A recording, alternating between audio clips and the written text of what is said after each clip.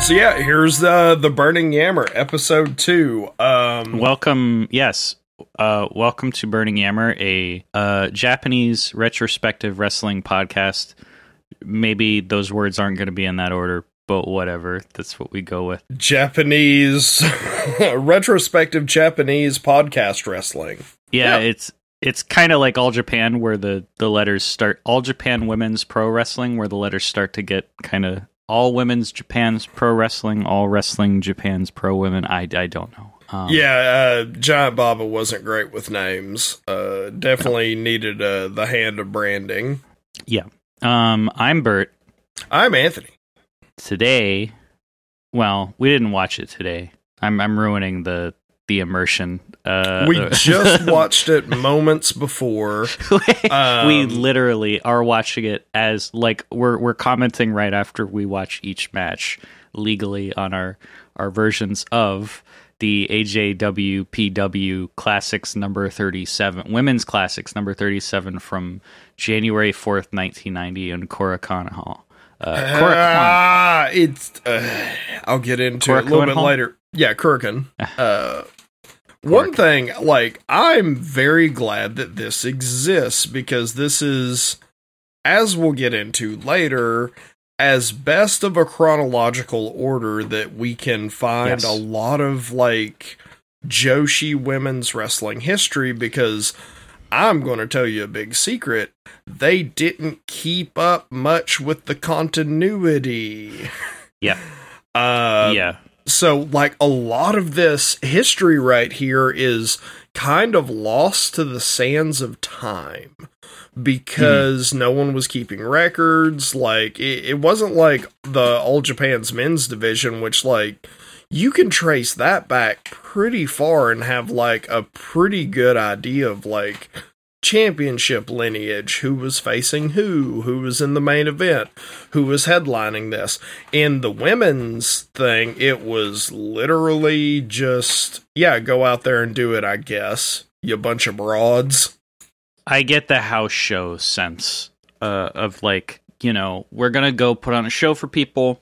Who really cares about, like, the pomp and circumstance? You're just going to put on a show, so we give all the paying. You make the little girl scream, and then we move on to the next place, or we do it again next month, or next week, whatever. Yeah, and I mean, at the Korakuen Hall, which is, like, just one of the, you know, it's similar to, like, the Cow Palace, or, God, they've changed the names.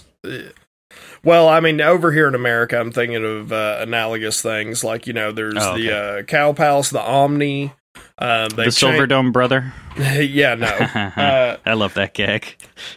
Classic, like, wrestling venues that have, like, housed, like, tons of history of this great sport. And Korakuen Hall is one of those that has a very rich and storied history with Japanese professional wrestling, and so I love that we're here. I love. So it's kind of like the what's the ECW one? The fucking the bingo hall. I forget what it's called. It's in my head. Oh, the Hammerstein Ballroom. Yeah, Hammerstein Ballroom. Right. So, like, yeah, that's like, you think of. I mean, I'm sure there are many ballroom dancers who are kind of upset that the Hammerstein Ballroom is considered like a wrestling mecca type place, but, like, you know, that's what it's associated with. I mean, they should really call it the Hammerstein Wrestling Room. I mean, I'm not going to lie. I love the way the Hammerstein Ballroom looks as far as a wrestling venue. Yeah. It's so different. Excellent. And, like, anytime I'm watching old Japanese wrestling, I can instantly tell if we're in Korakuen Hall. And I love that it has that feel. Yeah, it has these kind of, like, elevated stands, like bleachers, but they're, like, staggered, and then it has the railings, and the camera work is kind of interesting on this. We're not really getting into the show yet, but the camera work is interesting because they kind of do, like, interesting, like, floating reverse shots, and then they go back. There's a lot of, like, it's kind of like camera shots you would not see. No, and, like, one of the things, there's literally a camera shot going from between the bottom and the second rope, like, pointing almost up at a 45-degree angle, and I was like, wow, that's interesting. I would love that. Love to see more of that. Well, in a joshi match, that sounds kind of like... Well... But I don't think there was like, especially in comparison to women's wrestling shots, there wasn't really much of any of that. I don't think really any of the women on the show were ever like overtly sexualized in any way, ever. Now, do you know like a little bit of like the joshi like training process? What the women go through? So that's kind of like the next thing I wanted to touch on, which, I mean, you're asking a question, but kind of our experiences with like what we know about joshi and stuff like that. Mm-hmm. And my answer is, I know a few names and I know a very select few wrestlers, mostly for their work in America. And outside of that, I know joshi's supposed to be good. Yeah. And outside of that, I know like nothing at all. I know they work harder than goddamn anybody. Jesus. Yeah. Yeah. But that was it. That's all I really knew. So, one of the interesting things in joshi wrestling, like, you're familiar with, like, the young boy system on the men's side, correct? Yes. You know, It is a system where, you know, the younger talent, like, essentially, and it can get kind of gross, play, like, essentially caretakers to the older stars. Like, they carry their bags, they clean their gear. They're pages, you know. Yeah. Hangman Adam pages. And right. They, you know, were made to like break down the ring and, you know, do a lot of the manual labor as a way of like paying dues. Yeah. Now, and they get thrown around by Minoru Suzuki. Oh God. And then, yeah, you get murdered in, you know, the matches that you get put into. Of course. Now, the thing is, like, I'm not, like, if you take out hazing, I think it is a decent enough system to introduce someone to the sport of professional wrestling. And kind of, you know, no one comes in with, like, a big head or anything. Like, whenever I was training in pro wrestling, like, there were several people who, like, walked in the door first day of training and just literally were like, yeah, I already know all this. And, like, that is not the attitude to have. Yeah, of course. So, one thing with, like, they do this with the young boys. Like, whenever you first start off, it is solid black or white trunks, solid colors, no flair, nothing. And you are to work in that environment, like, you know, until you have essentially earned the right to have a character. And with the women's joshi, kind of an oxymoron what I said, but whatever, with the joshi wrestlers, another thing that's added is more often than not, the, you know, young girls, I'm not sure of the actual term, they are made to, you know, wear the singlets at the time, you know, the solid color, you know, white or black singlet, and generally they were made to have very short hair. You were not allowed to even have hair. And I don't know if, like, the men's side was the same way, but it seemed like, it seems like something that is very specific to women's wrestling, where, like, they completely strip down all of your identity, including, you know, your hair, which is, like, you know, a big cultural signifier in a lot of cultures in the world. Yeah. And you are made to work as essentially a human piece of clay. So I think that's kind of interesting.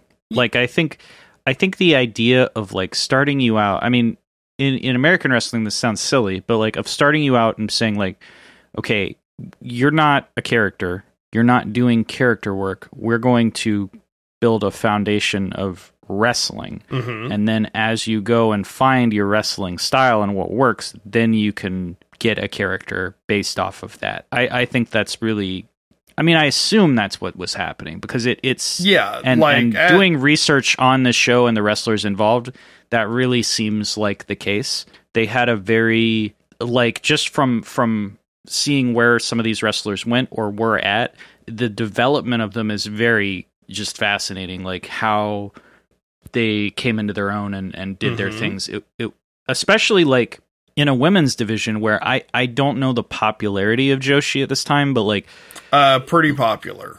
Okay, that explains a lot cuz yeah, like even in like the mid 2000s when women's wrestling was kind of becoming hotter in America, I don't think that was there as much. I think the stars that got over on their merits, and they made work what they could. And even today, I think that still might be the case. It isn't like the women start from nowhere. You know what I mean? Like like as much as I like Sasha Banks, like I think of Sasha Banks as being made when she came in. Well, she had star power and connections. Charlotte Flair, obviously. Oh, people hate Charlotte Flair for that. Understandably. It's undeserved. I mean, whatever. Sure, I get it. Character-wise, I get it. I just mean like, and booking-wise, but I mean like, Charlotte didn't start out as first thing foremost wrestler who will learn wrestling moves and not be Charlotte Flair. Yeah, like she didn't come in as Charlotte. I get where you're saying. Nobody. Yeah, and it's interesting, and I'll get into this more when I talk about the individual wrestlers at play. But yeah, I just find that fascinating, and I think maybe like AEW could learn something from that with their women's division. I mean, it's hard because they don't really have a developmental system in the same way, but like having some stuff on Dark, I think they might kind of be working in some kind of realm that works that way. But you know, because of the way they're drawing from like local talent and things like that. Perfect. So this is like relevant to your interests, speaking about how the young girls of joshi wrestling like develop character and like flair over time, and like flair in the sense of like Bennigan's flair, like yes. There's bikes on the walls with like license plates. And one of the people with the most license plates on her walls is Asuka, formerly known as Kana. My wife. Your wife. Okay. Asuka, if you're listening, I love you, but you're not listening, so it's fine. Go on. So Asuka, for example, like when she was wrestling, like she started out in this type of system, and you can find her older stuff, and it is wild to see her in non-colorful like gear that is like has all these little bits of like flair and accessories on it. And as she has gone on and like, she began to like dominate, certain parts of women's wrestling over there, she just started adding bits of flair that were oftentimes like taken from the, opponents that she defeated. Like, inspiration, like little bits of, flair or color, until now she is just a colorful goddess of war. And I find that very interesting to be able to exist in pro wrestling as far as kayfabe. I think in Japan, they're more apt to allow this kind of natural arc to take place over somebody's career, where they can make decisions of a character based on how their matches go in ring, which is a lot of times their decisions. So in that way, you develop your own character without like getting a pad of paper out and being like, I'm the guy who, I don't know, I'm the dump truck driver, and that's my, you know what I mean? Like they have a natural arc that you would find in like, a movie or a show or something, where a person changes over time based on like the battles they have and stuff like that. Now, this is a very good segue into the first match. Yeah. Because the first match we watched was AJW Junior Heavyweight Championship. Mima Shimoda, the champion, versus Kaoru Ito. I have to go through my Japanese pronunciation. Kaoru Ito. Great. So Shimoda's a champion. They are both in plain ass singlets. They are very tiny. Absolutely dripless. Yes, dripless. So I researched who everybody on this show was, except for Bull, because I already know who Bull Nakano is. Now, Mima Shimoda, and this is the funniest thing to me, because I'll be honest, I watched this match and I was like, who are these geeks? No offense to Mima Shimoda and Kaoru Ito. They were simultaneously working as light and as stiff as I've ever seen in a match. Exactly. So, but I start off with the research. Mima Shimoda currently works for CMLL and World Women Pro Wrestling Diana. And by currently, I mean right now. Mm-hmm. She is still working at 50 years of age. She is most known for the tag team Las Cachorras Orientales, collar tug, with Etsuko Mita, who we'll see later in the show. But she still works. She's still doing stuff. Hell yes. Kaoru Ito, tiny little girl in this match, unpredictably went on to be a large monster heel brawler. Yeah. Black Blizzard, I think she went by, and she became like an Aja Kong type brawler character. It's so funny watching this match because they're just little girls in singlets just doing Kaoru Ito. Yes. Like, are we talking like built like a brick shit house or? Yes. Yeah. Yep. She gained like 200 pounds through the ongoing process, and then became like a huge brawler. Wow. Could not tell it in this from this, like this pupil form. Yeah, she gained like 200 pounds and became a huge brawler, and you can't tell. And crackers. Yes, cheese and crackers. Well, possibly. That's wild. She probably ate more rice and rice and just nothing but cheese. God. Honestly, like, this match, like, kind of had me baffled a little bit because it seemed like they didn't know what they were doing, but at the same time were just going to go ahead and do it. Yes. And I appreciate the gusto. I absolutely do. But it was also one of the things of, like, once they kind of figured out a move to do, they just kind of kept doing it. And now one of the, like, criticisms that people can lay on Joshi wrestling at this time is there is a lot of repeated spots. Absolutely. But if you look at the later stars in the in these matchups and everything, like, every time they do those moves, there is a pop. Like, they're listening to the crowd. There is a response going on. There's a dialogue between the wrestlers and the audience going on. And in this, like, Ito at one point goes and does a hip attack. And you hear some people go, oh. And then it's like, she kind of, like, turns and listens. And then is just like, oh, I'll do it again. And goes and does it again and again. Yeah. And again, I have in all caps. Ito calls that the rear view. There's a lot of that. Yeah, I have so Shimoda comes. She's champion. She comes out looking like disgruntled.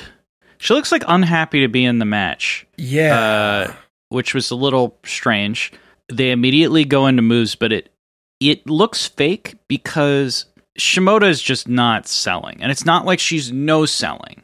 She's just not selling. She's getting hit, and like you can tell she's supposed to be selling, but she's just not. Like, she just kind of stands up, looks winded, and then, like, at one point, like, Ito knocks her down with an obvious offensive maneuver, and she's selling because this is her comeback spot, and Shimoda just kind of gets up and then starts beating on her again. Yeah, and I have that, like, it's a fast work rate at least, and I had at least Ito can sell, and then immediately I'm like, well, she doesn't sell much either, but it's better on a curve. Like, the selling overall is pretty piss poor in this match, but Ito's slightly better than Shimoda. Shimoda just will not sell. She just will not fall. I mean, she'll fall down and take a bump, but she'll just get back up, or or she won't make a face or anything. Like, you're supposed to be hurt, and she's just kind of like, okay, this is where I fall down. This is where I move. This is where I. And you see, it's very strange because I'm looking at this, and I know from my, dipping my toe, I know Shimoda is a big name. And so to see her in this, like, primordial form is kind of like, oh, not everyone starts off, like, as good, like, I don't think almost anybody does, really, if you think about it. There's a lot of, like, smoke and mirrors and a lot of, the presentation for people. Like, I'm sure if you go back and, like, if you manage to find, like, Adam Cole in his first or second year, it probably ain't great. But a lot of that, like, just doesn't exist. And so one of the interesting things with the All Japan Joshi show is, like, you got to see these people, like, literally go up the ranks. And that was, like, according to a lot of the fans at the time, that was part of the appeal, which you cheered with these people. You saw them, like, get beat up, but, like, have some sort of spark or something. And then you get to see them evolve and slowly adding pieces of flair to themselves. They get colorful. They maybe grow their hair out. They maybe spike it straight the fuck up. And, like, that's what kept bringing people back to the Kurikan Hall every time there was a show. Yeah. I have here, there's a close-up camera shot of Shimoda giving Ito a schoolboy, or a schoolgirl, I guess. And... or a small, I always get it. No, it's a schoolboy. She goes under and pulls her back, and Ito's head just bounces off the fucking mat. And I'm like, oh my god, it's a schoolboy. Just talk. Like, I'm like, oh god, that sucks. Maybe she did it on purpose. I don't know. But I was like, oh god. It's a bunch of spots where nobody's selling. And they're not, like, crazy. I mean, some of them are a little better, but most of them are, like, drop kicks that get no sold, the bum tackles, whatever you fucking call those. You had hip bump, whatever it's called. Hip attack. Hip attack. And Shimoda wins with... Now, I want to know if you know what this... It's a double underhook, like you're doing the pedigree, but then you pick them up, they put their legs straight up, and you just fall backwards. It's a butterfly suplex slam. Now, the difference between that and a butterfly suplex, the butterfly suplex, you're actually, like, flinging them backwards. Whenever you're doing the slam version, that's whenever you both kind of amateur wrestling style, fall to the mat. Like, it's an actual move in amateur wrestling slightly, and that's why it has the slam delineation. Okay, I needed to notate this because it happens in almost every match. It was very popular, apparently. It was very popular because, like, at the time, you gotta think, like, it is, yes, we have the power bombs and stuff. Yes. And things like that, but something that you can safely do, even if you don't have much training, it is one of those moves, like, that is just above an arm drag. In our wrestling, like, the suplex kind of fills that move, or the body slam.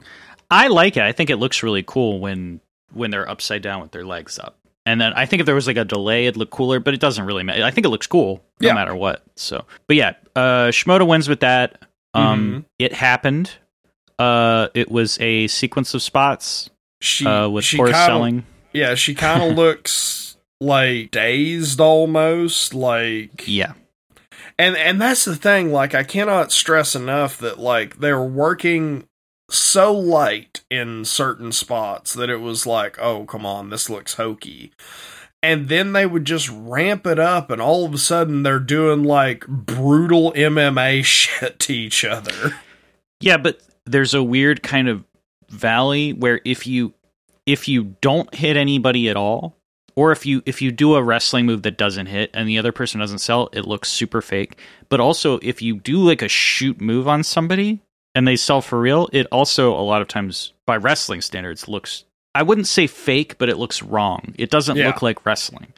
And so it's like if people start shooting on each other in a match, it looks like shit. It looks like garbage because you're like, oh, they're just like It's like that Nia Jax, Charlotte Flair thing, where everybody was like, are they shooting?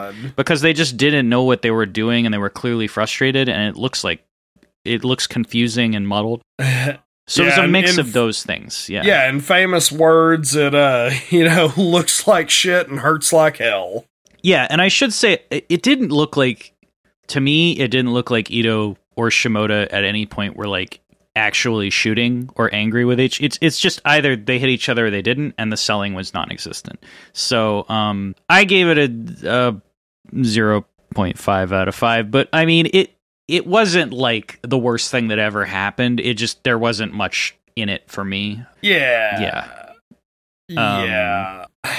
Like, it was hard to kind of come up with a rating for this one because, like, I see the potential and everything, and I appreciate, like, what they went out there to do. Mm-hmm. But at the same time, like, you know, if I kind of saw that, like, in the wild, I would be like, yeah, that's not great. It's wild that, like, these two go on to become, like, some of the biggest names. I just don't think they'd found their footing yet. It was they have not found their footing, and, like, they're going to get there. They're absolutely going to get there. Yeah. So, you know, yeah, my rating is, I can't remember his name. What was Jericho's henchman's name in... Jericho's henchman.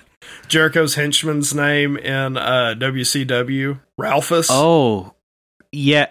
God, was that Ralph? Ralphus was the larger fellow who fought like Norman Smiley and all that, and got his ass out or whatever. I don't know if that's Jericho's henchman. That would be really wacky if it is. Was he bigger? Yeah. He did not look like I'm a wrestler. Almost positive it's Ralphus. Yeah, I thought he was like the bus driver or something for. Yeah, he was. Okay, yes, that's Ralphus. Was it Ralphus? So how many Ralphuses out of Ralphus? It is Ralphus. It is a single Ralphus.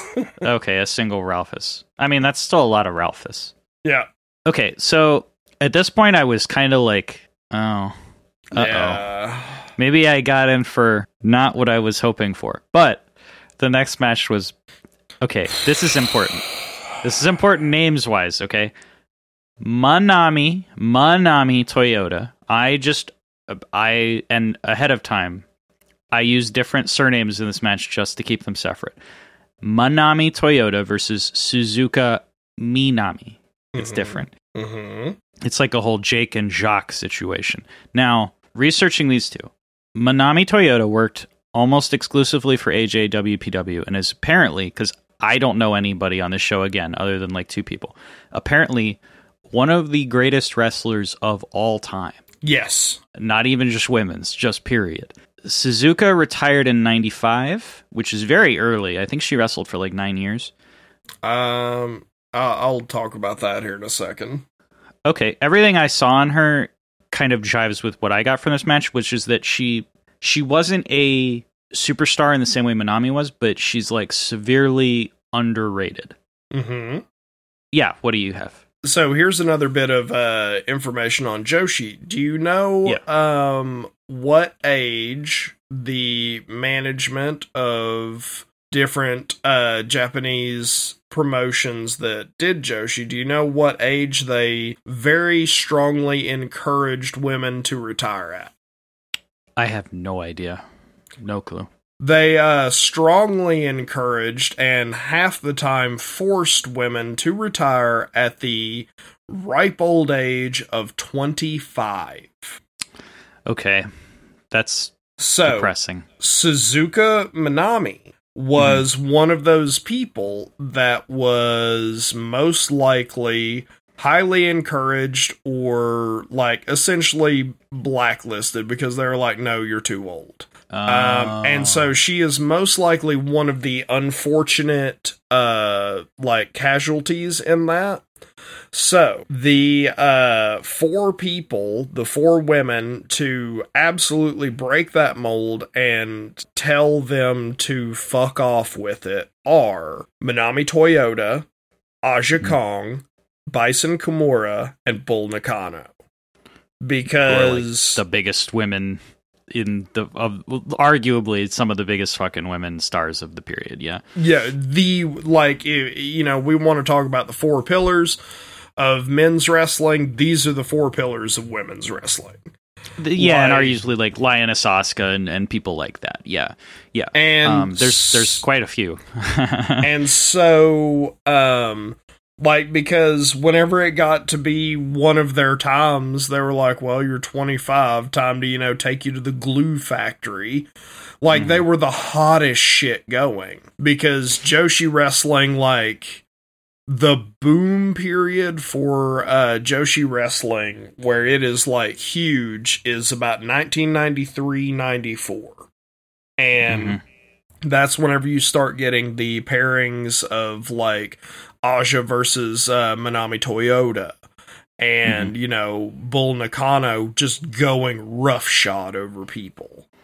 Yeah. So the Joshi, earlier we kind of praised the Joshi system for, the way they develop characters, but I will say one of the big negatives is their, patriarchal need to take women and be like, oh, you're too old at 25. Yeah, in this case, that is such a shame, because, Suzuka is one of the stars of this show for me. She was so good. And that's not, she's in the ring with one of the, she wasn't probably the best at all time at this point, but it's clear that Manami Toyota is no joke, but okay, let me tell you about this is my frustration that I've been telling you about for the last day. I missed this. Okay. So I saw this and I instantly lit up whenever I saw the card, because I was like, oh, it's Manami Toyota. Hell yes. Because I love her. Love her. Okay. She comes out and I'm like, this doesn't look like Manami Toyota, because Manami Toyota has, a look. She has a black singlet, generally with a few bits of flair here and there, and that's it. And that was her character's way of embracing being the new woman. The new, woman on the block, essentially.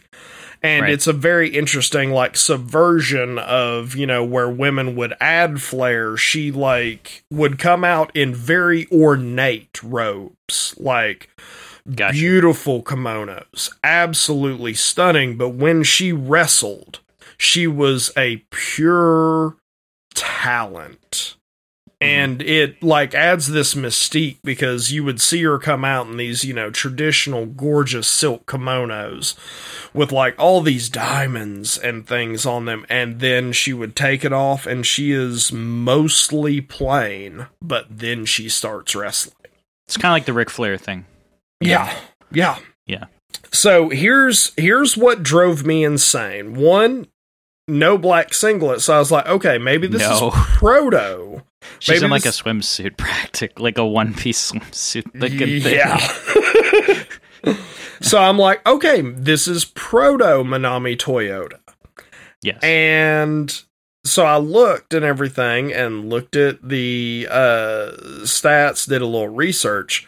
This is taking place on Kurikan Hall in 1990, correct? Yeah, January 4th, 1990.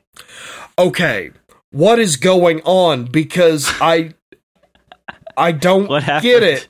Manami Toyota is supposed to be the AJW Women's Champion right now. She won it in 1989 in August, I believe. And so now I want to look this up. She is supposed to be the champion right now. So I was like, is this Manami Toyota? So I started looking at the card, and someone listed this as Manami Toyota. DA. Oh no. Oh geez. Okay. But no. It gets worse. Okay. So Manami Toyota versus Suzuka Manami. And the thing is, the video quality is not great, so I can't quite get in there. And it's she's younger. She's younger, sort of. I mean, so she kind of looks like her, and then I'm looking, and as the match is going on, she begins, so I was like, no, okay, this is a different person, this is fine. I start getting into the match, I'm like, okay, this is just someone, but then she starts doing Manami Toyota spots, and I'm like, is this Manami Toyota?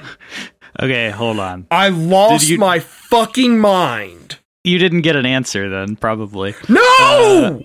I need the championship lineage now, and I'm going to look this up. Yeah. Look it up, please. Maybe I'm making a mistake, but it is driving me insane because the thing is, I'm watching it and I'm like, okay. And then Manami Toyota gets whipped to the rope by Suzuka Manami, and she leaps to the top like Manami Toyota. I've never seen any other person leap to the top rope like her. And I'm like, it was kind of clumsy, but I was like, oh, okay, is this her? And then she does other spots that I'm like, this is Manami Toyota, but she's supposed to be the AJW champion right now. All right, here's your problem. I got your problem right here. Okay. Please. My brain is on fire. Yes. AJPW, All Japan Professional Wrestling, All Japan Women's World Wrestling, World Singles Title History, 1937 to present. Okay. Fucking number one is Mildred Burke. I'm going to move on to where we need to be. Okay. 79, 80, 80, 83, 83. This is all title changes and who held it. Okay. So January 29th, 89, Tokyo, Japan, number 36 is Lioness Asuka. She held it before as well, but it was vacated because, Asuka was supposed to win off of Chigusa Nagayo, but Nagayo was injured in the match, so Asuka refused the title. She wouldn't accept winning it off of an injury. Then she won it after legit beating Chigusa Nagayo. She was also recognized as the unified global champion, defeating the American representative Medusa Maselli on May 6, 1989 in Yokohama, Japan. Like Alundra Blaze, like Medusa? It says Medusa Macelli. I don't know if it's the same, but I assume it because it's spelled the same way. Now, July 19th, 1989, Lioness Asuka retires, and the title is vacated. Okay. Now, guess what the next one is? Manami Toyota. No. Number 37 is Bull Nakano on January 4th, 1990 in Tokyo, Japan. Defeats Mitsuko Nishiwaki in the tournament final. This last match was for the AJW championship. Okay.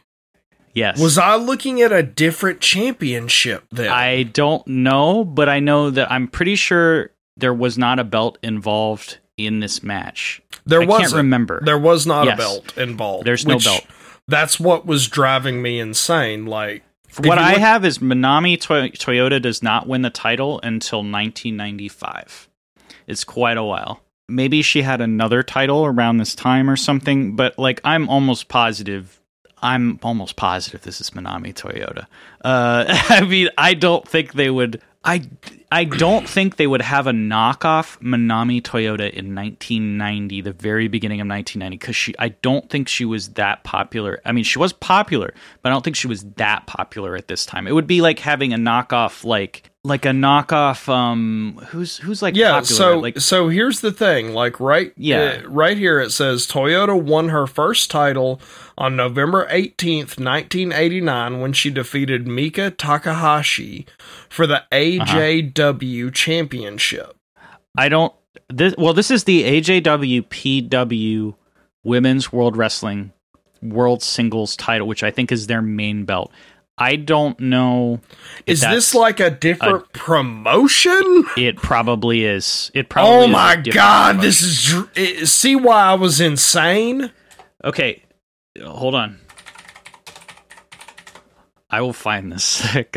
Okay, All Japan Women's Pro. No, All Japan. This should be AJW. But like, if I go to her title reigns, the belt you're talking about, I'm looking and okay, here, wait. This is even easier. If I go to her wiki, it says the number of times she's had the championships. It has like all her belts, and AJW Championship 1 time. Mm-hmm. And then if I go to that page, what the fuck? It does. She's number 12. She's number 12, November 18th. Toyota defeated Mika Takahashi to win the vacant championship. The championship was vacated for undocumented reasons. See, why do I have completely different things? The belt that Nakano won at the end of this, or did she win a belt? I just saw a trophy change hands. That has to be a different belt. Is it the Pacific Championship? Yeah, I think we might have a thing where there's 2 different belts. All Pacific Championship, let me check that. See, this, yes. No, wait, hold on. Vacated, Bull Nakano, 1989. That didn't change hands on January 1st. Because Bull Nakano... It did, okay. The timings for this are different. What I just looked at said January 1st. This one says the All Pacific was June 18th, 1989. Defeated Nishiwaki to win the vacant championship. So... I think the timelines are all off, and this also looks like the timeline for the thing I was talking about. So I think there's 2 different belts. The All Pacific Championship was the secondary singles women's professional wrestling title in AJW. It was started as the Hawaiian, but that's different. That says 1977. Why? This is baffling. See why I was going insane? This is hurting my head. Okay. But it's gotta be Manami Toyota. It has to be. It has to be. Now I have to go to like cage side or whatever. Cage match. Fine fucking match. So you see what I was saying at the very beginning, where it was like a lot of this women's history is murky? Because I also suspect that this Kurikan Hall taping didn't take place during then, or happened in a glut of tapings. Because you're right, because this... It says January 4th Kurikan Hall, though, but the thing is it is on Cage Match that she had the belt from November 18th, 1989. She was AJW champion to January 9th, 1990, literally 5 days after this. So, and if I look at matches, the reign was, God, how many months is this? Okay, include dark matches. She held it for like 277 days, I think. But it only has 1 match. Manami Toyota defeats Kyoko Inoue. Maybe those are the only ones for the title. Title matches I don't want title matches, this is an inactive title. This is so fucky. Oh my god. Okay. You know what? We are going to be in the weeds for literally an hour. We're going to have to cut out this entire thing. But I'm just saying... Well, no, I think we can cut it up very interestingly to, like... That's fine. Show the fucking confusion, because... That's the thing. I was like, oh, it's Manami Toyota. Oh, no, it's not. Wait, it is Manami Toyota. No, it can't be Manami Toyota. Is it Manami Toyota? Where the fuck is Manami Toyota? Okay, I tell you what. I can just find their matches on Cage Match. Other matches. They've faced each other a bunch of times. Like, the thing is, once I saw Manami Toyota do the top rope leap, because you know what I'm talking about in the match, right? Yeah. Where she leaps, no hand, no springboard, no nothing, just leaps to the top. I've only seen Manami Toyota do that in this time period. Let's get into the match. Okay, you know what? Hold on once. I'm gonna look. Okay, sec. Perfect. Yep. Perfect. Okay. Number 1 on the list when I go to WrestlingData.com for Manami Toyota. Number 1, the 9 AJW matches fought by Manami Toyota in 1990. AJW at ? It's at Kurikan Hall. January 4th, 1990 at Japan. Manami Toyota versus Suzuko Manami. Winner unknown because they didn't track this right. So here's what I think. I think she has the title, but this is a non-title match. Okay? Yeah. I think this is just an exhibition match, and it doesn't matter. It could be a title match, but they don't bring out the belt and all that. Anyway, that's fine. We're going to assume it's Manami Toyota at this point. So, yeah, start off hot. Yeah, I thought I had a funny thing here where I was like, Suzuka comes out in this awesome fucking black ring gear that's like cool, and then she's got like the black and yellow music gear or whatever. She's immediately blindsided by Toyota, and this became a trend for the show. So immediately I'm like, oh, Toyota's the heel? Wait, what? Because that to me is a heel spot. Very quickly I'm like, oh, nope, Toyota's the face. There's no way that Suzuka is the heel. Yeah, they just immediately just go outside to the railing and they go back in, and Toyota whiffs a drop kick, gets taken out again into the railing. It's like 15 seconds, and I'm like, oh my god, whoa. I watched the first match, and I was like, maybe I don't know what I got. And then this shit started happening. I was like, oh no, wait, this shit's really good. Oh my god. The little girls start scream cheering. Yes. I'm like, oh, this is so charming. It's so great. Like, if you think Bailey's little girl who like follows her at every show is great, it's something else. Just hearing little girls go the entire match, it's really incredible. Manami. No, it's amazing. It is heartwarming to like hear how into it they are, and two, that like they're getting to go to an event where they can just like scream their fucking heads off for their heroes. So this is where I got really unnecessarily confused, because the little girls really sound like they're chanting Minami, which is Suzuka. No. And I'm like, there's no way they're chanting for the heel, unless Suzuka's really over, which I come to find out later she's not. So maybe I got more screwed up names, but yeah, there's a test of strength, and Suzuka stomps on her foot, and I'm like, okay, she's a heel. She has to be a heel. I'm like, that did it for me. So then I'm like, maybe they have a heated rivalry or something. I don't know what it is. But according to this, apparently they are considered rivals at this point. So are you familiar with the term rival as far as like Japanese pro wrestling goes? No, I mean, I know what it means generally, but I don't know what it means in Japan. There's an extra connotation where, like, if you are rivals with someone, like, kind of the idea of face and heel go out the window because you are focused solely on defeating them.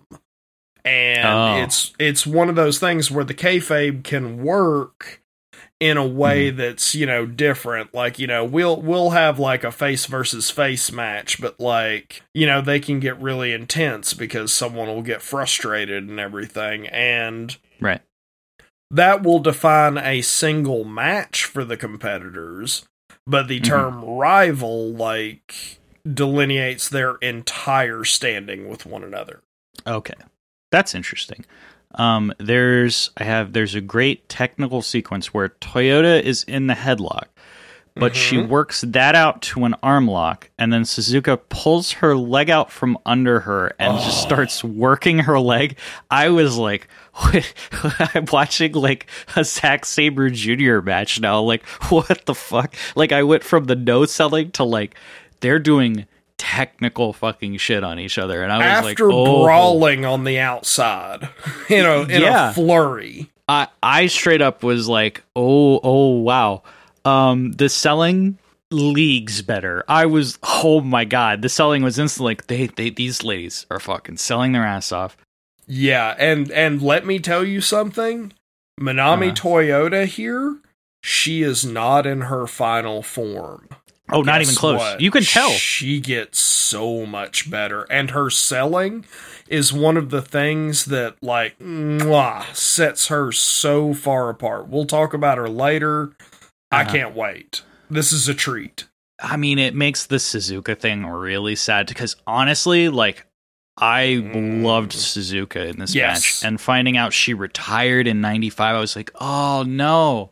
Like, she's so good. And like, if it was her choice, like, fuck. Yeah, if it was her choice, I'm very happy for her.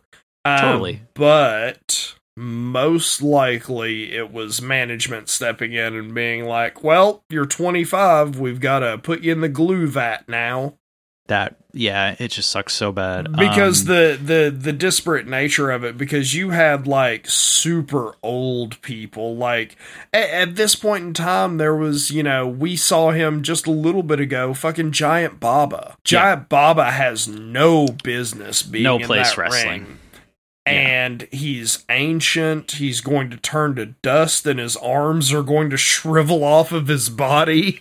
Yeah. And, then he has the gall to make a statement that, yes, women are too old at 25. Yeah, well, antiquated points of view in Japan, I'm sure, as well as America. But yeah. So, oh man, there's these great shotgun drop kicks for a 2 count, and the camera is another close to the ring camera, and it like the ref is facing towards the camera, and the ropes are on the other side, and he gets to 2, and she puts her foot on the rope like behind the camera and the ref still catches it, which is super rare. Like, it's very rare the ref is not even looking and goes, oh, her foot's on the rope. So I was like, that's interesting. Yeah. Very rare that happens. Did you happen to catch the phrases that each of the competitors had on their singlets? Oh, I didn't even notice, no. I noticed it in other matches, obviously. The tag match. Suzuka, on her, cool-ass black and yellow singlet, she has a whole bunch of music notes all over it, saw that. And it says Harmony. And I thought that was super cool. And then, in a portent to the future, guess what Manami Toyota has on her stomach, on her singlet? I can't remember. I have no idea. Alpha. Oh, shit. She called her fucking shot. Well, obviously prophesizing American Alpha with Chad Gable. And Yeah. You mean Shorty G. Shorty G, right. Still, I believe he was drafted the other day. It is still going on. That man needs to get to AEW post haste. Jesus Christ. Yeah. Anyway, sidetracked. But yes, that's awesome. Oh man, we get the first single leg crab. Ooh, yeah. I love single leg crabs, and boy did I get my fair share in this fucking show. And this is where Toyota started. Oh my god, the selling. I was like, oh, I love this. She's just screaming and clawing, and it was so good. So she, later on, like, we'll talk about it more in depth. Later on, one of the things about her selling that I love that you can sort of see right here is when she's in a hold, especially, and someone's like, working her over, she, later on, she lets out these breathy, just, like she is dying. And because that was another thing, whenever I was wondering if this was Manami Toyota, I was listening for the breath. Because I was like, if I hear that, it is Manami Toyota 100%. And she then didn't have it down yet. Yeah. But then, right after this, she breaks out of the single leg crab and the several different transitions. Like, she was in a modified bow and arrow stretch for a while, which looked like $1 million. But all of a sudden, in her fire comeback, she leaps to the top rope without a springboard, without hands, leaps to the top rope, and it's kind of shaky. It's wobbly as shit. I didn't say kind of. I said that those are some wobbly ropes. I was like, oh god, please don't die. And she leaps back with a springboard like you wouldn't believe. And then Manami starts doing, what I recognize as her fire up, comeback spots, which is several drop kicks, and then she goes to the corner from the second rope for the missile drop kick, and they look like $1 million. Oh, yeah, one specific drop, I think it was the last one she did. I mean, it's like she kicked through her head. Like, it was like she wasn't aiming for her, she was aiming behind her head, and it was so deep. I was like, Jesus. Yeah, when she gets going, she's like a buzzsaw. Yeah, right after that, which it was amazing. Suzuka does this comeback with like this ridiculous underhook backbreaker. Oh, yeah. And the pin, Manami does the first of these on the show, which I bring this back. I don't care who brings this back, but she does the slow bridge out of the pin. I love this so much. Oh, it's so good. Nobody does this anymore. Maybe Joshis still do it, but it's the best spot. They're pin and they just bridge out. It looks incredible. They don't like when people do that nowadays. They're in like the Northern Lights and they bridge out to transition into a technical thing. You know, it's like part of their reversal kind of. When these women do it, it's like it's all they can do, and then they fall back down and they sell because it was like every ounce of their power. It's so good. It is. And Manami Toyota she becomes a master at that. So yeah, Suzuka plants her with a top rope splash, but she slow bridges again. And then she eats a perfect plex, but kick. I was like, oh my god, it's the perfect plex. I guess maybe, I don't know if Mr. Perfect stole that or... Suzuka with possibly the best backslide sell I've ever... Like, she took a backslide, but like, it's like she didn't expect to get caught. Because that's the thing, is usually, honestly, most backslides are kind of contrived. Because you have to like cooperate when you take it. And Suzuka looks like, no, I don't want you to do this, and she still gets put in it, which is amazing. Well, also, if you notice, generally in modern wrestling, like whenever someone goes for the backslide and hooks the other person's arm, you'll see them hook one arm and then kind of look to the other, reach for the other one. Yeah, Manami Toyota just straight up, nope, both arms grabs hook, and then she is snatched. Yep. Then she does two tilt-a-whirl backbreakers. Oh my god. I was like, and then there was an absolutely brutal top rope elbow drop. I think this was all Suzuka. Yeah. I could be wrong. Yeah, it was all Suzuka. Absolutely brutal top rope elbow drop. Looked amazing. But Manami Toyota steals it with the schoolgirl after a missed top rope senton. Yup. Wow. What a match. This was incredibly good. Astonishingly, like, I was not expecting much after the first match, because that was just... I feel like it's not a dark match because it's for a title, but it's like, these are the rookies. Yeah, it seems like, we'll see as the episodes go on. Maybe it goes, here's our beginners, here's our intermediates, here's our top. So yeah. And that's fine to have that, but then going into this was like, oh god, this is insane. I was like, maybe I just got two amazing workers. So yeah, I have 4.25 out of 5. It was that good. And the rest of the show did not slow down either, but yeah, it was very, very good.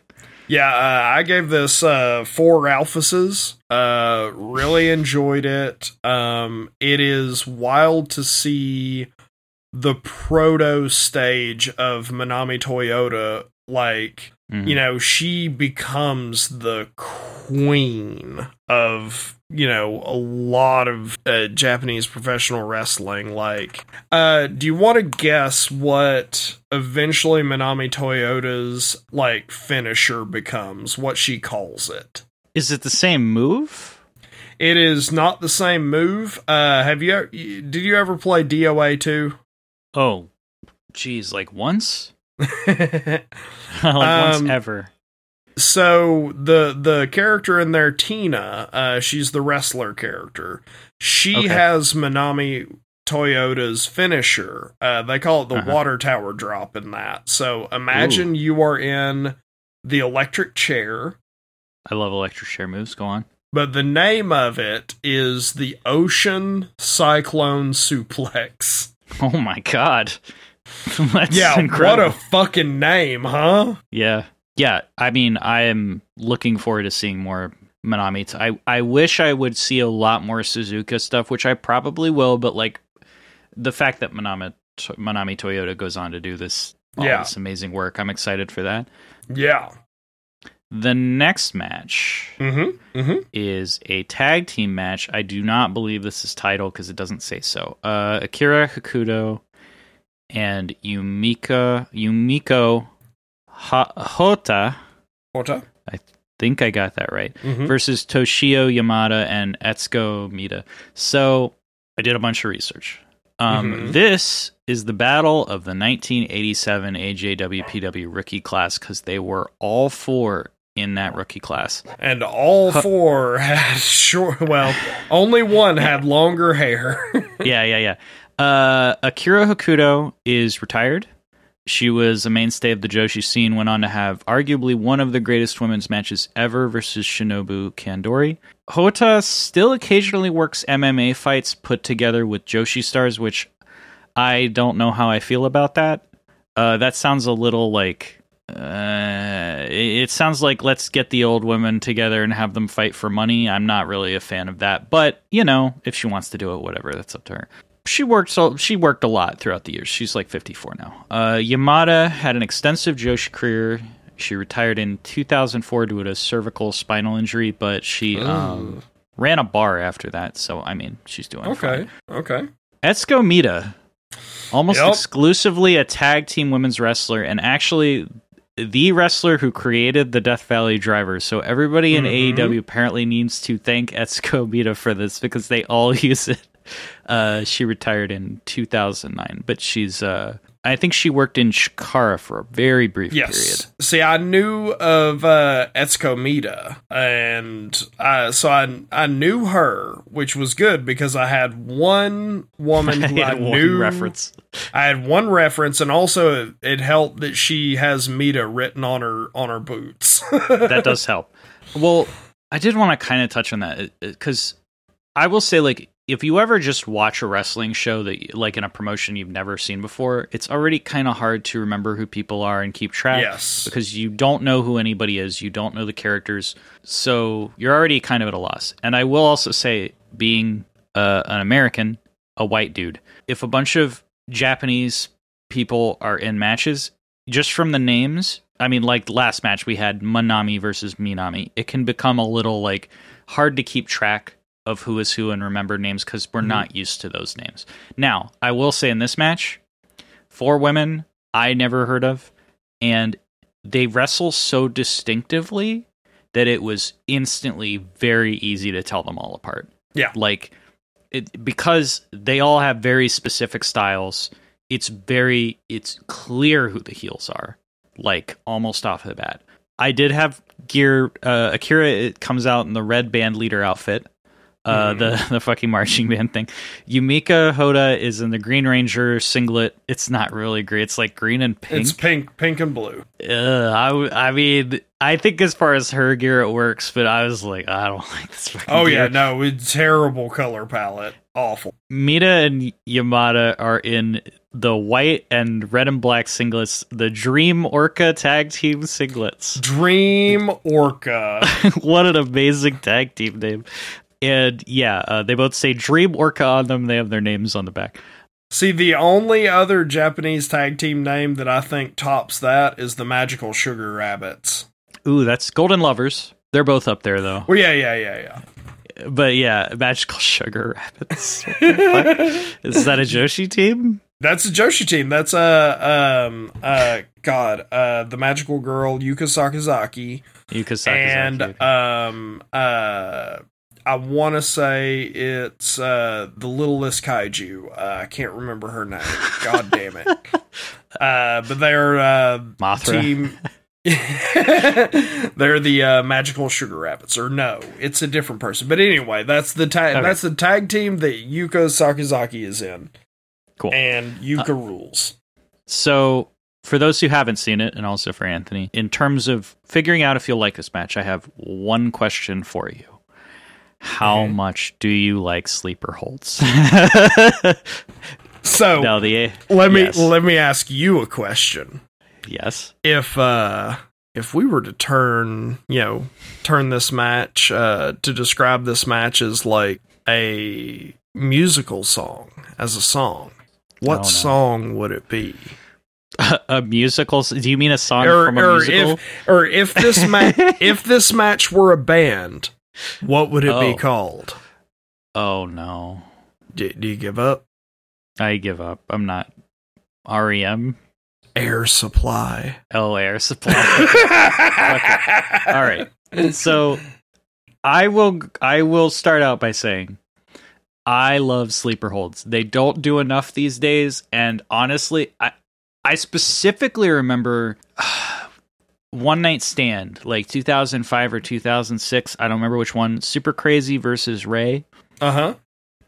Super Crazy puts in a sleeper hold, and the whole crowd goes boo, because it's ECW. You do flippy spots. You're supposed to flip. You're supposed to do wacky table shit. You don't do sleeper holds. Everybody hates it. But for me, if you throw somebody in the ropes and you come around them and you put them in a sleeper, that's the coolest thing in the whole world. I love that. Well, no, that's the thing. The sleeper. So I mean, it got that bad reputation because of, like, that was the move that a whole bunch of older wrestlers from the late 80s, early 90s used to do all the fucking time. Like, Roddy Piper would do it, but I would say this, he had showmanship about it whenever he would do it. Yes. Like, he'd do it and he'd just have that crazy face like, he's going to sleep. It's about the selling, too, because that's the thing. If it's a rest hold, the person by nature is resting and not selling, and it's boring. But and headlocks are just like this. This is why Punk does chin locks in every match, and he makes a big deal out of it, because the thing is he understands a chin lock doesn't have to be a rest hold. It can be a fucking submission. You're not gonna win with it, but the point is you are wearing them down. And if they sell getting worn down and trying to get out of it, it is a move. It is a thing that is happening in the match the crowd can get into. If they just sit there, then it's a transitionary rest hold and it's nothing. So that's like when Daniel Bryan and Nick Jackson had their match on Rampage. Probably a good quarter of the match was different submission holds being done to Nick Jackson, who was writhing in pain and just like, oh God, I can't believe this is happening to me. And the crowd was going ooh and ah and oh every time he did, a little bit of hand manipulation. Yeah. I think the big cause for this type of thing is the WWF WWE style of we work 200 something matches a year, more than that, because they do house shows and shit. So we do some spots, we do rest holds in between to call the spots and not overwork ourselves, and then we go home. So it's they pace out things in a very deliberate manner that is supposed to slowly build to whatever happens. But the problem is everything becomes the same, and everybody knows that a headlock, chinlock, sleeper does nothing. So then they have a minute. Things. They know that they have a minute to a minute and a half of this is the snack time. Yeah, and when things become formulaic, right, it devalues really all the moves, even the finishers, because the finishers become we have to do 2, we have to do 3, we have to do each other's. It becomes we have to upscale to get any kind of pop instead of doing the simpler things because we can't. Anyway, back to the match. There's a lot of sleeper holds. We'll get into it. The thing for me at the start is the kids immediately start going absolutely batshit. The kids are screaming. Yes. Every single match now, all 3 of them has started with a drop kick to the back sneak attack. It happens. Yep. It happens again. I'm like, all right, so if I was Joshi in 1990, I would just not turn my back at the beginning of the match. I would stare you down do not drop kick me in the back. I face or heel. There's no honor apparently. This time it's Mita to Hoda. Hoda no sells elbows and just knocks Mita down on the one. So Mita is very clearly the babyface in peril. Hoda is she starts laying in these fucking rough kicks. I'm like, oh my god, it's seriously Daniel Bryan. Like, she's just got the kick pads and she's just fucking wheeling back and smacking into her in the chest. The fucking kicks. They look stiff as shit. She tags in Yamada. She does instant hot tag. This is a wild match. Hoda does a Pele after more kicks. Like, there's so much here. Yeah, Mita gets put into, like, one of the nastiest, like, crabs, and her selling, I have that here. Her selling is absolutely amazing the entire time. I have Hakuto puts her in one of the deepest single leg crabs I have ever, like, her entire body except for her face is off the ground. This is the third match with a double underhook follow-away, which you said was, I have it here, is the fucking butterfly suplex slam. But this time it's just the transition Mary moves. So it's kind of like, to me, that's like, it kind of sucks because the juniors match was won with that, and then these girls just do it. It's just a move. But that happens a lot. It's not that big a deal. Kind of makes sense if you think about it, because these are rookies. They would be falling prey to quote unquote lesser moves. So, these are the professionals, or these are, the people on the verge of it. And so, like, they eat butterfly suplex slams for breakfast. At this point, this is what I thought you were talking about before with the bow and arrow. Akira she gets like this, she crosses the legs and hooks the legs with hers, and then does like this bow and arrow move where she pulls back the arms, and then she goes into like a camel clutch type thing. I was just like, I don't know what you're fucking doing, but it looks awesome. I was like, we're just making up stuff now. And it's probably whatever signature moves that I don't even know. But Mita is selling like crazy. The girls of the crowd start doing cheers, and it's drowning out the commentators who are Japanese anyway, so I don't know what they're saying, but like, they are so loud at this point. Yamada gets a hot tag, drop kicks, overhead belly to belly. Then the sleepers start. Hoda gets put in a sleeper. Her selling in the fucking sleeper is to die for. She's rolling her eyes and losing consciousness. And then the most revolutionary selling I've ever seen. She's in the sleeper, and this happens a few times in this match, but it's this one specifically. She's in the sleeper. She can't like get her out, like get her to get knocked out. So she drops the sleeper and she throws her into the ropes, and Hoda goes all the way across the ring, stumbling and fucking flailing, and goes right back into another sleeper. And I'm like, oh my god. And then Hoda gets the ropes on that one, and then she Irish whips her again, tags, and they do a double tag sleeper on her. Amazing. I was like, oh my god, this is incredible. Like, just getting the sleeper over. Hoda is selling. I was dying. And then also, this is about the time where someone handed those little girls like a tambourine, or like some bells, because all of a sudden you just hear bells and like dull bells and maybe tambourines. I don't know what the fuck it is, but it's like dull metal noises in rhythm to the match. And I'm like, this fucking rules. I'm pretty sure it's a tambourine, and I didn't note this, but I mentally noted it, because the thing about that is a tambourine is cool with chants, because it just kind of accentuates it slightly, but it doesn't. The things that suck are like the cowbell. I remember specifically watching some WWF pay-per-view where somebody has a fucking cowbell and they kept going like, and it's so loud and obnoxious. It's like, please stop doing that, whoever's doing that. Oh god. The tambourine is just like, it's really good. I think the best accompaniment to crowd chanting is actually the didgeridoo, but that's just me. I thought you were going to say vuvuzelas. Remember that? It was like 2010 or something. Off. I don't remember what the fuck that was. After the double sleeper, Mita puts Hoda in a double leg scissor neck crank, and Akira goes up top, and she does a top rope slash right onto Mita's fucking face. Oh, fucking ow. I was like, oh, Jesus Christ. And for the rest, I don't know if it happened before this, but Mita was just bleeding from the mouth. Yeah. Like, constantly. I was like, oh, man, she got fucking busted by that.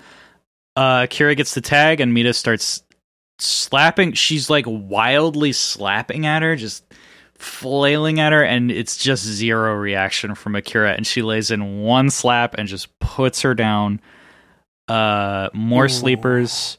There's a very strange sequence here where Hoda has Mita, because she gets tagged in. Like, Hoda gets the tag from Akira, gets Mita, and she throws her into her own corner. Yeah. To get the tag? Yeah, and then she just starts beating the shit out of... Starts whipping ass on her partner. Mm-hmm. I was like, that's interesting. That is a spot. Like... Yeah. I with think more sleepers, no less. So I'm like, it worked out, I guess. It is a reverse hot tag. Yeah. In the fact of, like, can you imagine, like, you know, a baby face in the modern product, you know, comes in like a house on fire, gets a lot of momentum, and then in the middle of it just throws the person, you know, the heel that they're beating to their partner, tags them in, and then just starts continuing. Honestly, That's a spot. Getting somebody over. That's really sick, yeah. Because, like, Darby could do that or something like that. Oh, yeah. Or like, Cage could do it. Some Hobbs, somebody like that. Yeah. Wardlow. There's a boatload of tags here. There's so many tags. It is impossible to keep up with this because they are going 100 miles an hour and they have not stopped. Well, they stop for sleepers, but they don't stop. That's the thing. They're not even, I mean, they're not even stopping. They're still, like, selling and, like, fighting with one another. Yeah, Mita hits what I call a chest breaker question mark. It looks like a back breaker, but it's on the front, and it's like I don't know what the fuck it's called. Where she, like, it looks like she's doing, like, a running bulldog and slams him in. Yeah, it is wild. Then a spinning release F5. Way to steal from little girls, Brock, you fucker. Mita sets up Akira for a top rope splash from Yamada, but she moves, and Yamada hits her own partner, Mita, with it, which is like, oh no. I think all the girls are like, no, don't. Oh my god. Akira plants Mita with a top rope shotgun dropkick. Ow. Way to steal from little girls, Daniel Bryan. But please don't do that move anymore. God. Please stop.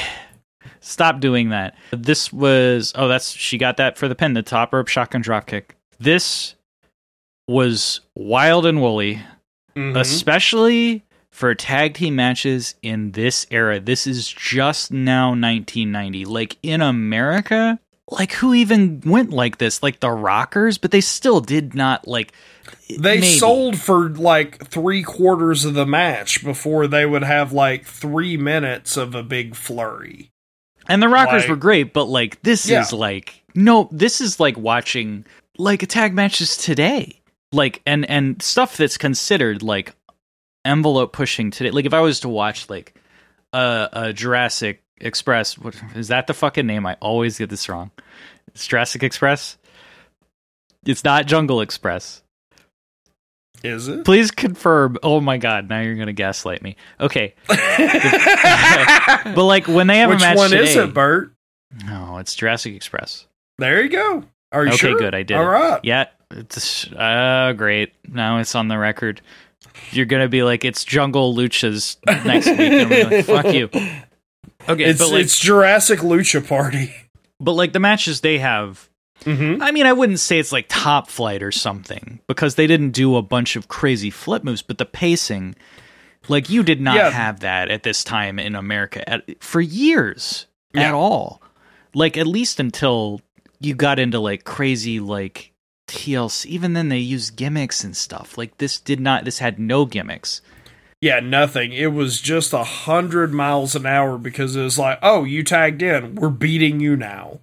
Oh, you tagged in. Now you're beating us now. You know, just back and forth insanity. Yeah, the only detriment I have in this match, which is really nitpicking, is Even though I love sleepers, there probably were a few too many sleepers, because once there's so many, it does become kind of like, if it's one that gets super sold and then it goes into another one that gets super sold, that's fine. There were a few here and there that were like, we're doing it because it's over, and it's not like. I don't think that they wore it out, because every single time they did it, there was a squeal and a tambourine pop. Sure. So I think for the crowd, it's great. For me, for me watching it, it kind of became a little like, gotcha. after I realized we've had like 8 by now, it was like, okay, I think I could have cut down a little, but even then, it's really nitpicking. I have this as everything else. They worked really well together. There was like no downtime.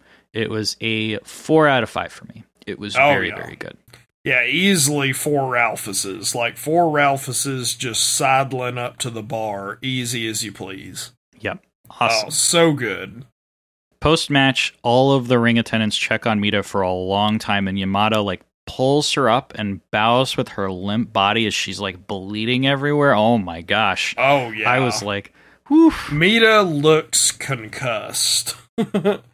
She is either concussed. She is either concussed or dehydrated. So, she ran her legs out. So, yes, here we go. The Holy Grail. Okay, what a main event. Now, this was the WWA Championship Tournament Final. Bull Nakano versus Mitsuko Nishiwaki. And research-wise, I'm not going to get into who Bull Nakano is. I already talked about it last show, but you probably know. We can talk about it more in a minute if we want, but Nishiwaki, I didn't know. She was a member of the Fire Jets tag team with Hoda, who's now in a different tag team. She was more of a like 80s star pioneering what the 90s would look like in matches against like Suzuka, for instance. She pretty much kicked off Bull's huge run as a star right around this time. Like this is what made Bull Nakano pretty much. Speaking of her, my girl Bull Nakano comes out, immediately slaps the cameraman. She looks incredible. She is full Bull Nakano here. Like, the way she can curl her lip and just sneer in disgust. Oh, it's so good. So you know the meme with, like, girls with the time machine and guys with the time machine? You know, guys with the time machine go back in time to 1990 to ask Bull Nakano on a date and get slapped to death. Girls with the time machine also do this as well, because that's just what you do with the time machine. They have like ring girls with bouquets, and Bull Nakano takes the bouquets and immediately just trashes. They're just like, fuck these bouquets. I don't care about them at all. Does not give a shit. Okay, the way this match starts. I mean, it's not even the match start. The way. Okay, this is incredible. Nishiwaki gets in the ring. She's in like this green and black gear. She gets in the ring. She immediately just goes after Bull, but she doesn't blindside her with a dropkick because it's Bull Nakano. She hits the ropes, and Bull Nakano fucking pulls down the second rope, and she eats shit to the outside. And I was like, fucking ow. Like, she just took a tope right outside, full force.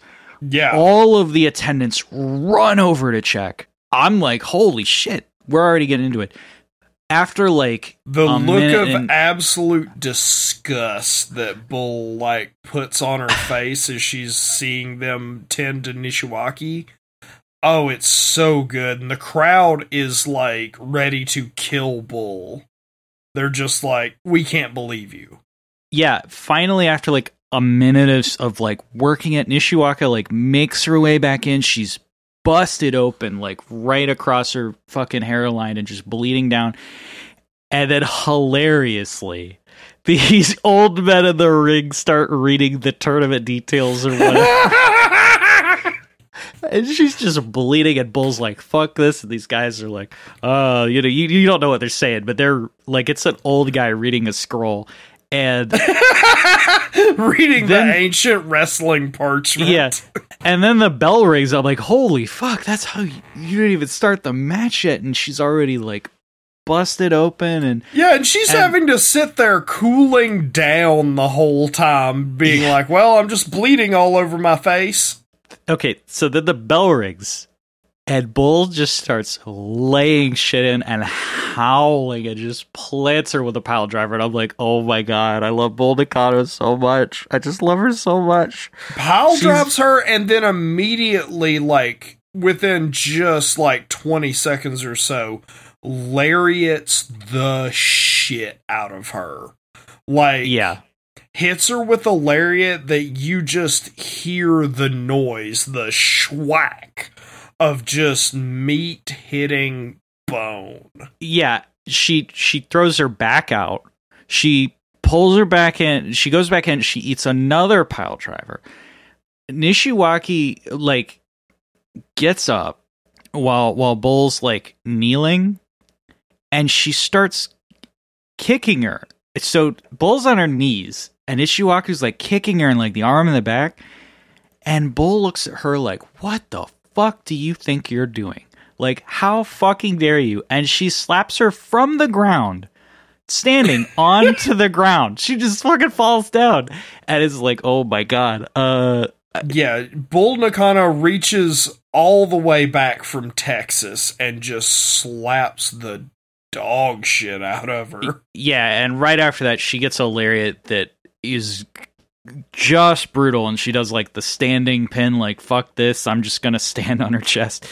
Yeah, Bull at this time is still wrestling without boots. Yeah, she has the feet, but like the wraps. I think the tights go over the feet. Yeah, the wraps. So Nishiwaki gets back up, and like she asks for the test of strength with her hand, you know, that thing? Mm-hmm. I don't know what you call that in wrestling terminology. It's the test of grappling, strength. I guess. Yeah, okay. I mean, so she asks for it, and it's just total Crimson Mask. Like, she looks like fucking Muda. I'm like, Jesus Christ. Bull wins the test of strength. And you'd think, like, yeah, of course she does. But no, she bites her on the head. And I mean, it really looked like she bit down on her fucking skull. Like, she just goes, "Argh."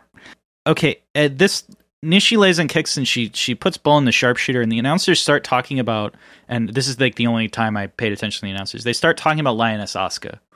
So I thought, this is where I thought, and we're not going to get back into this, this is where I thought maybe Asuka had the title at the moment. But now I think she vacated it, so that would make more, but I don't know. You know what? Before we do the next Joshi episode, I'll find some breakdown of this shit somewhere. And it is at this point that Bull Nakano is just splattered with Nishiwaki's blood. Yep, it's and so Bull Nakano's like makeup has like, you know, began to run at this point, and she looks a little haggard, but she just has spatters of blood all over her face and thighs from where she's been pile driving this poor woman into the fucking dirt. Yeah. Yeah, it's incredible. At this point, a very interesting match psychology thing begins to take place, which is Nishi will run outside. It's all she can do to get away. She'll run out, she'll crawl out of the ring and run around the ring, and Bull will chase after her, and then she will get one up somehow on the way back in. It's like the WCW spot, but usually heels do it. In this case, Nishi, it's like all Nishiwaka can do. And to big pops. Yeah, they're like, oh, she did it.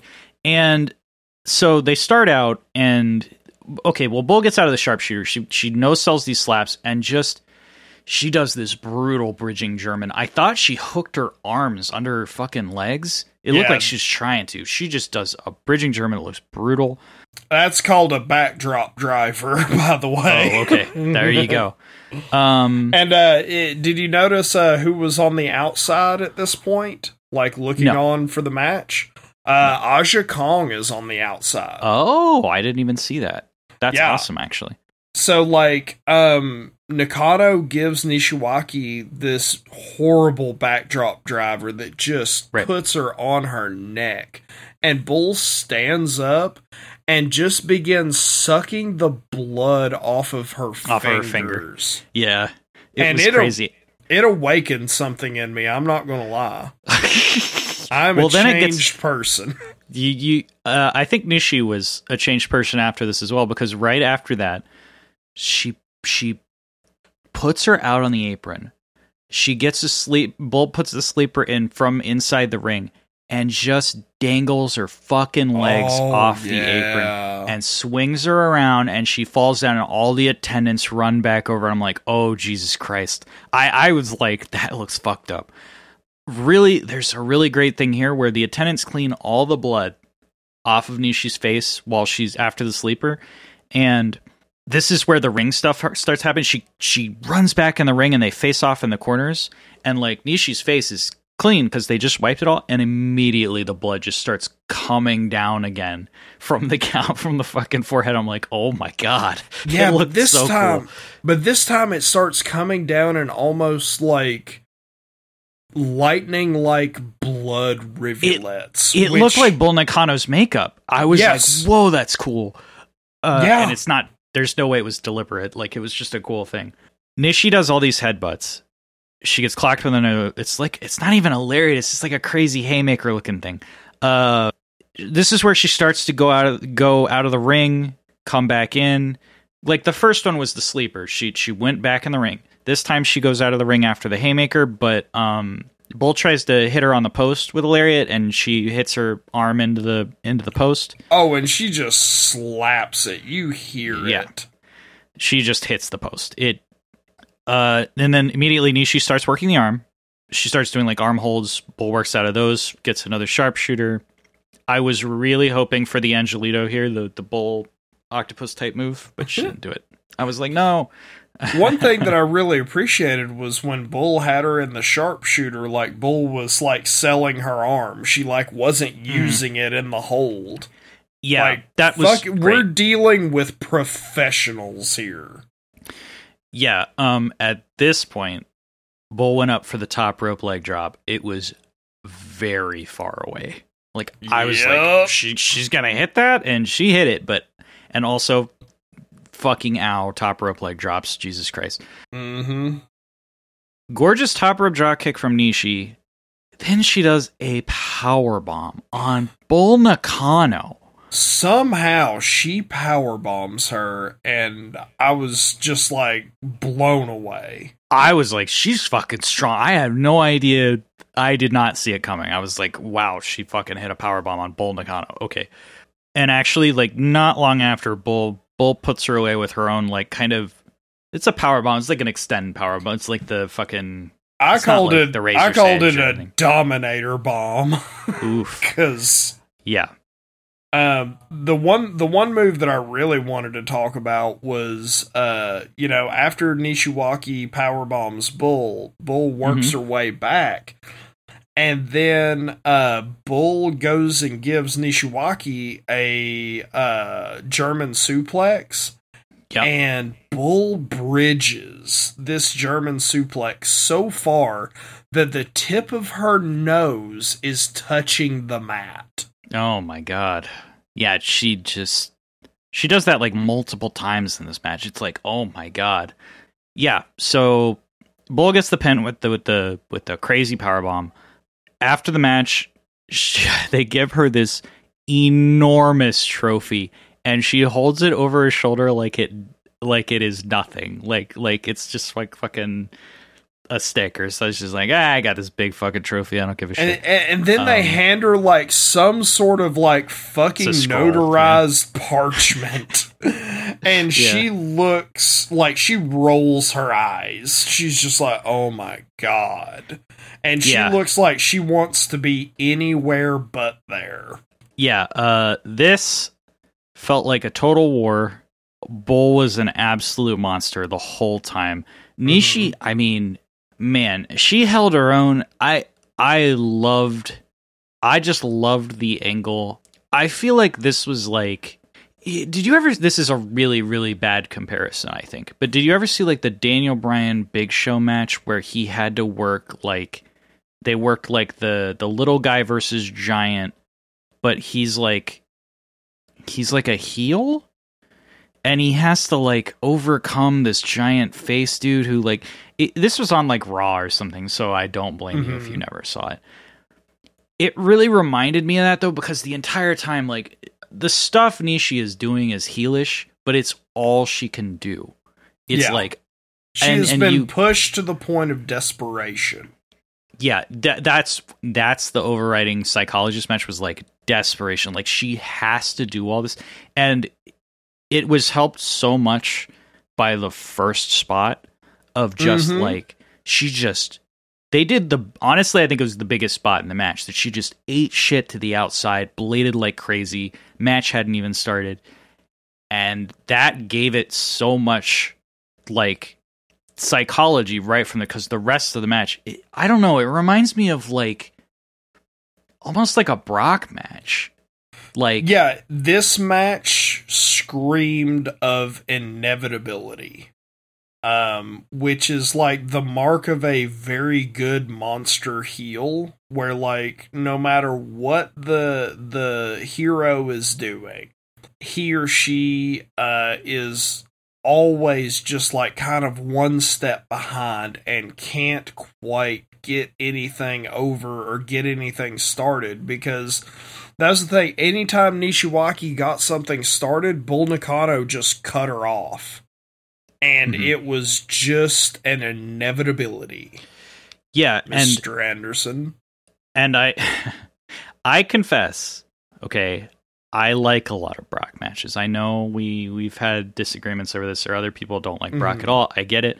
I like Brock dominant, just killing the babyface matches because I used to like them because they were different. Now it's just a formulaic thing. But the thing about those is that Brock's more of like a cocky monster. He's not like really giving that much aside from I'm just going to go in and kill a guy and then win. And he'll sell and stuff, but it's not like, it's he's the monster who, I don't know, he's like I can't think of another example, but kind of like Taker almost, honestly. But like the thing with Bull is she's fucking pissed. Like, the minute you start to fight back, she gets really fucking emotional and mad. And that gives it so much more. And then Nishiwaki, yeah, that is her name. She, like, the reason she's not a heel for all this desperation stuff is because she doesn't seem scared of Bull. It's not scared. She's just doing what she has to do. When she gets back in the ring, she's like, okay, I'm gonna do this. Like, she's brave enough to get in the ring and do stuff. So it's just like, it puts both of them over so strong. Like, it made both of them look so good. Even though, like, both of them technically are doing quote-unquote heel stuff. It's the narrative of the match. So yeah, and just the fact that, like, we in the audience can kind of, like, see where it's going, and it's, the Alfred Hitchcock thing of, like, we know the bomb is in the briefcase underneath the dining table. And it is an inevitability that no matter what Nishiwaki throws at Bull Nakano, she is just cutting her off and is a solid wall that is somehow moving to crush her. And it's so good because you're watching this just play out, and it's like, what can Nishiwaki do? And the answer is she will lose. And now reigns Bull Nakano. Yeah. I gave it 4.25 out of 5, just like the second match. Those are the best matches on the show for me. It was just like, I'm watching, like, it's so crazy when I think of women's wrestling. Like, there's a few matches I would qualify as like the best matches I ever saw. But the thing is like, before I watched this show, I mean, yeah, it was like Becky Sasha, not Becky Sasha, Bailey Sasha, I'd seen like a few Asuka matches that I thought were really up there. There was, Bull Nakano Medusa, but that was nothing like this, at all. When Bull gets over to the WWF at the time, her character work is still 10 out of 10, but her in-ring work is watered down. Yeah, because she can't do all this stuff to a Lund Triple A's. Like, she cannot do... I think that Medusa would absolutely have been up for it. I think, and there's evidence to back this up, that, when people saw that Bull Nakano was coming in, I think that there was a big sit down of we work a different style. It's a lot softer over here. Because they knew, because the top guys around in that time, Hogan and everything, they knew that Bull Nakano would outwork them. And they did not want to be outworked by a woman because they're lazy, egotistical pieces of shit. Well, even outside of that, I mean, that's perfectly possible. Even outside of that, Alundra Blaze is a champion in a pretty thin women's division, so you don't want her to get injured because it's just what the fuck do we do then? The title's just pretty much null anyway. And I mean, Bull worked in WCW too as well, and that was great. But that stuff is not on this level for obvious reasons. This is and the second match too with which apparently I need to watch a lot more Manami Toyota stuff, but we are, because let me give you a little taste. Do you know when Manami Toyota retired? I had it up here. It was 2000. Where did I have it? 2017. 2017. Okay. There's one match that I saw back in the day. 2005, 2006-ish, maybe. It is, who we know as Antonio Cesaro, who's, Claudio Castagnoli. Yeah, Claudio Castagnoli, with Sarah Del Rey, in a tag team against, I forget who was teaming with her, but Manami Toyota. Oh, wow. Okay. So, Claudio Castagnoli and Sarah Del Rey versus Manami Toyota. Yeah. That's crazy. I mean, I think, this show, though, because, I'm one of Serena Deeb's biggest fans as well. She's one of my favorite wrestlers, and seeing, her and Rosa go at it, Rosa and Britt, I mean, those are up there, but, this was because we haven't really watched the AJWPW men's exclusive stuff yet, which I'm sure will be absolutely incredible. But the thing is I know those guys have crazy matches, but I don't know if they have this kind of work rate. This feels I feel weirdly this joshi work laid the groundwork for stuff that smaller guys do now and they did in WCW and very later on in WWF. Watching this kind of work rate and it just feels different in an amazing way that you only get with this stuff. And so this basically, for me, it was Joshi's fucking incredible. And you really don't get this kind of stuff anywhere else but Joshi. It's very exclusive to this. So yeah, this pretty much won me over. I'm not going to turn it into the Joshi show because we need to watch this men's stuff too. But honestly, it was almost I think it's I could just watch Joshi. Yeah, I agree. I think we should do an every other, and the next episode should be episode 38. Well, the one after this, but yes, we go in order. Well, yeah. This is 37, in the All Japan Women's Classics volume, and so we should do episode 38. So my Ralphus rating for this one, because of the psychology and the character work and selling the inevitability of Bull Nakano without, like, making Nishiwaki look bad at all. Like, I think she came out looking better. This is one of those where both people come out better on the other end, which is what AEW has been doing for a good while now, which I really appreciate. This is 5 stars for me. I loved it. Okay. Yeah, I went like 4.5. Like, it's up there. But like the thing that gets me about this show is I feel like, because it was so good, and I feel like it's only scratching the surface of Joshi stuff from this play. Like, it's going to get so much better, which to me is like, I can't even really process that. It's like Christmas. It's like if it's like when we had All Out in 2021 for those listening many years later, but you know, we watched All Out and it was like, oh, fucking Suzuki showed up, Ruby Soho showed up, Bryan Danielson showed up, Adam Cole showed up, fucking CM Punk had a match. You know, everything was one of the greatest tag team matches that ever happened in history on the same show.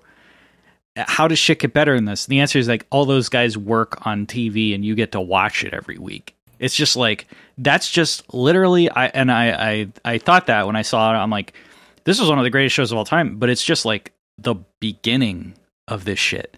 Yeah, because like, the thing it just goes up.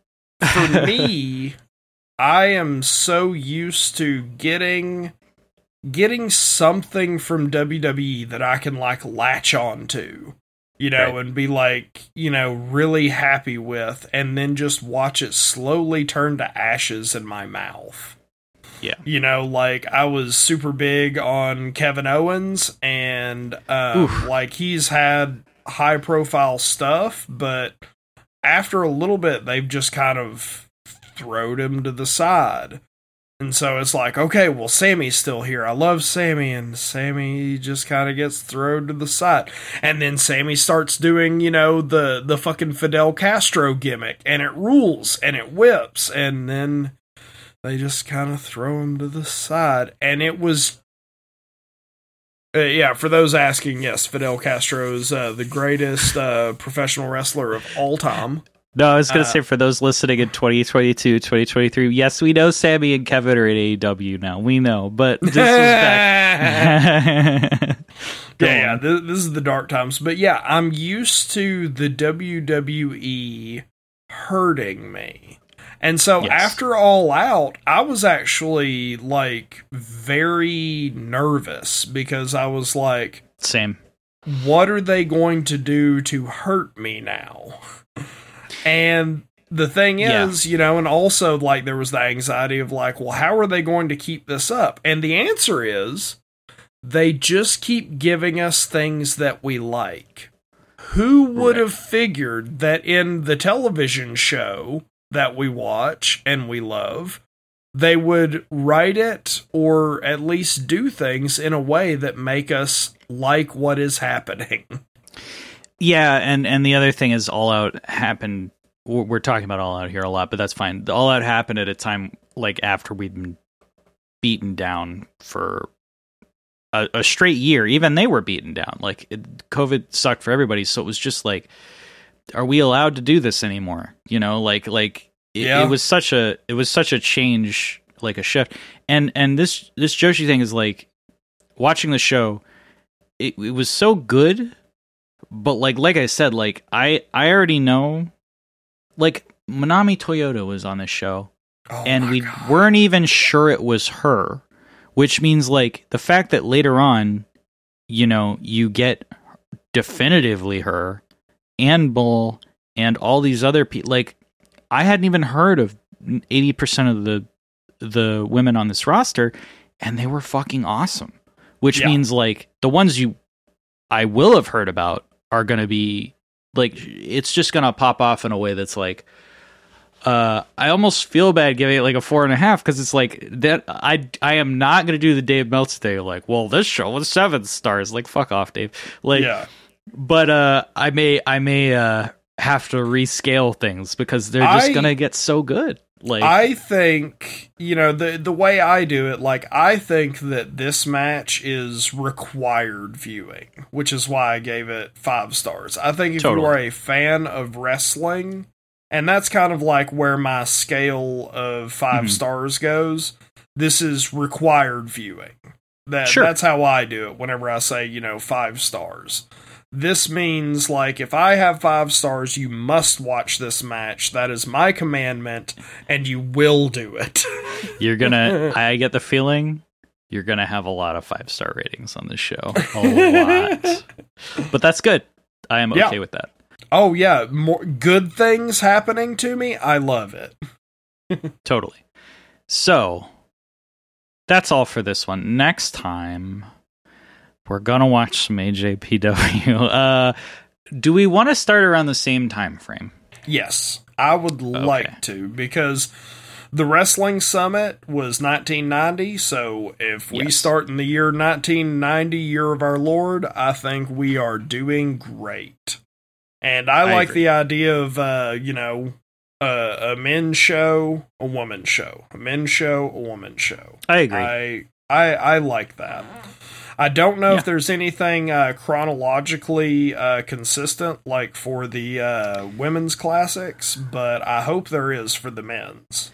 There is, but it depends on what I can get. The thing with AJPW is it seems like the shows are cut up a little bit more, and so getting full matches is kind of difficult at times. The other thing is the quality isn't the same. Like, I will be honest, this AJWPW the quality was excellent. This was because this was show. Ripped directly off of the Masters. This was a DVD, but yes. That's the thing. I found this out. The authentic, this was ripped off of the Masters, and a lot of the AJPW stuff just got lost to time and redubbed over, remade over. So the women's stuff, they just kind of threw it through the master tapes, like in a vault, and just kind of let it sit there. And surprisingly enough, we have a big, vault that is just huge like library. kind of untouched. The AJPW stuff, like, Giant Baba started cutting costs, and of course, like, Masters cost money, and plus all the rights issues. Rights issues. I would love it.